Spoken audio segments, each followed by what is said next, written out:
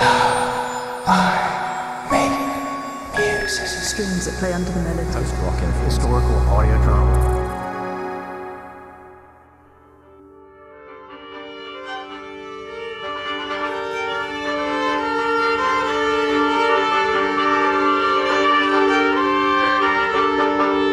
The piece of music we're listening to in the background is called 5:23 a.m.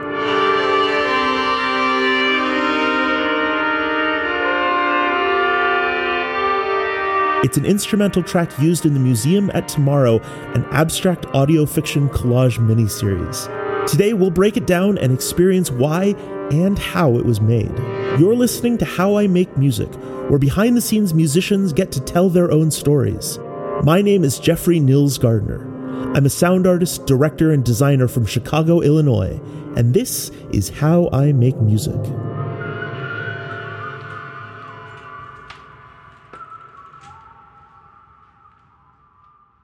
Welcome back to How I Make Music, episode 78, 5:23 a.m. by me, Jeffrey Nils Gardner. Thanks for listening in. In the studio, and if I woke up and I was alone in the house, and it happened all the time, I'd wake up and I'd be alone in the house, and I would just freak out. My name's Jeffrey Nils Gardner, audio artist based out of Chicago, Illinois. The piece I'll be talking about today is from the Museum at Tomorrow, an audio fiction miniseries. And bang on the studio door because it was locked, and I was locked away from her. I'm standing in front of a massive frame. For each episode, I write out what I call a beat script, laying out each moment of the show. For 7 days in a row, and it's hot and sticky, and it hasn't rained in like 2 straight weeks. I walk out into the hallway.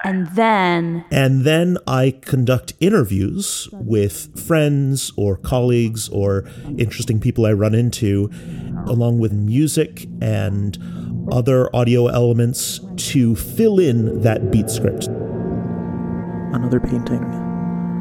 This one, too, is set in the ruins of an ancient civilization. We create this collage that tells the story in a very different way. I close my eyes. And you know, I'm not very good at being alone.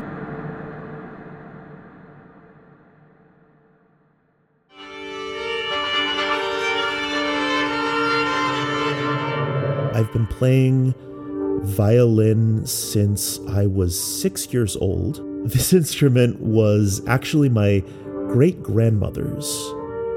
I have a very sharp memory of, as a very small child, finding this instrument in my grandparents' attic. And that was how I went down the path of becoming a violin player.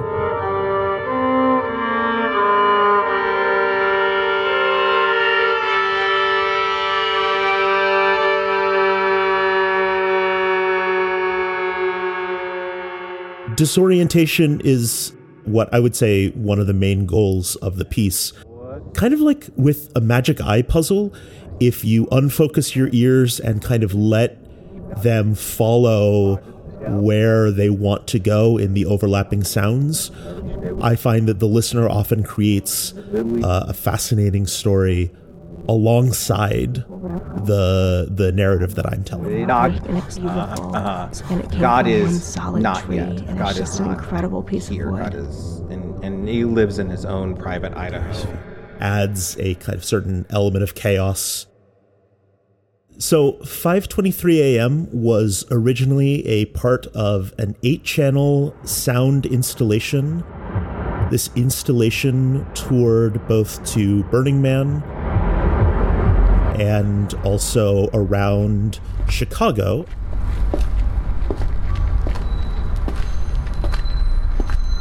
The experience is you walk into this octagon and close it behind you and lay in the space and are surrounded by this huge number of speakers, and the walls block out the city around you.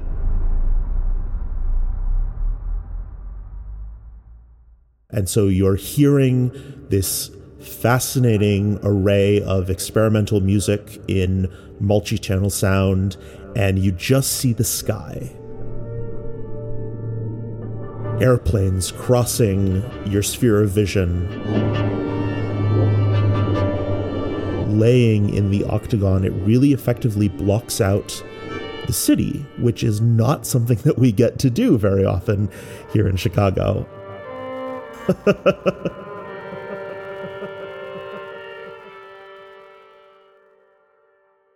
It's a cool installation.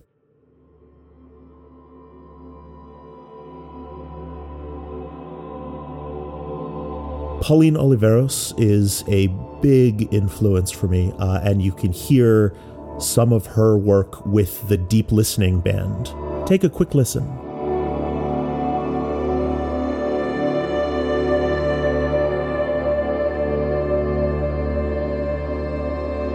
One of the other really interesting things that Oliveros has done is create these text scores that would stand in for a musically notated score. A text score is a set of instructions for creating a piece of music. Something like, find an object in the room, begin manipulating it to find a sound that interests you, make that noise for 5 minutes, the piece ends. John Cage also works extensively in text scores. Pretty fascinating. He calls them, without prevarication, music. I think he would be deeply offended to hear them not described as music, so I will try not to. What you're hearing now is one interpretation of John Cage's A Dip in the Lake. And I want to be really explicit. This is challenging, strange art. And that is totally okay. And it doesn't have to be for everyone.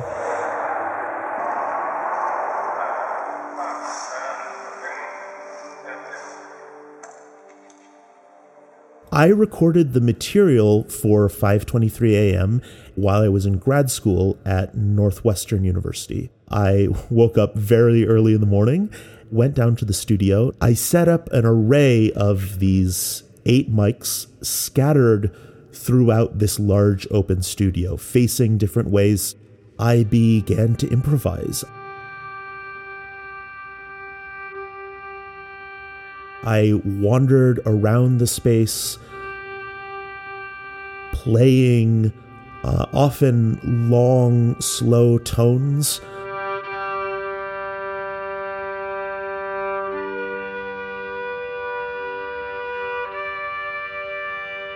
I spent a little bit of time dancing to the music I was playing in a way that I think is only possible when you're the only person in the studio and in the building at 6 a.m. And just really letting myself be unself-conscious about the sounds I was creating.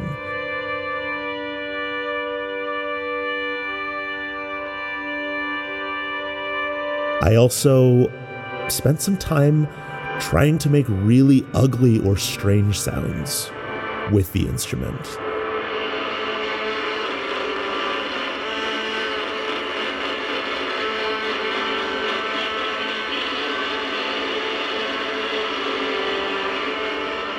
The result was 8 tracks of randomly spatialized and slightly off-timed violin improvisation.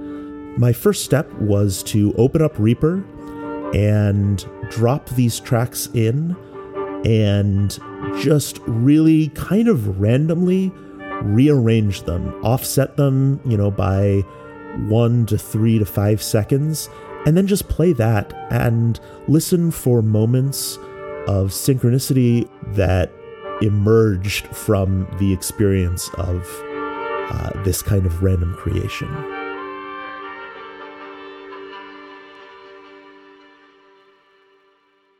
I mixed this piece ambisonically, which is a way of fully capturing the 3D space. Now, of course, you're not playing it back on a multi-speaker ambisonic setup. So it was mixed down to binaural, which is a stereo format 3D experience. The human body generally has 2 ears. Our brains are able to interpret so much more information than that. We're able to tell if something is in front of us, if it is above us or below us, if it is behind us. Your brain is constantly doing this immensely complicated math based on how sound is reflecting off the folds of your ears, how it's being shadowed by your head, and that's telling you if something is below you, if it's above you.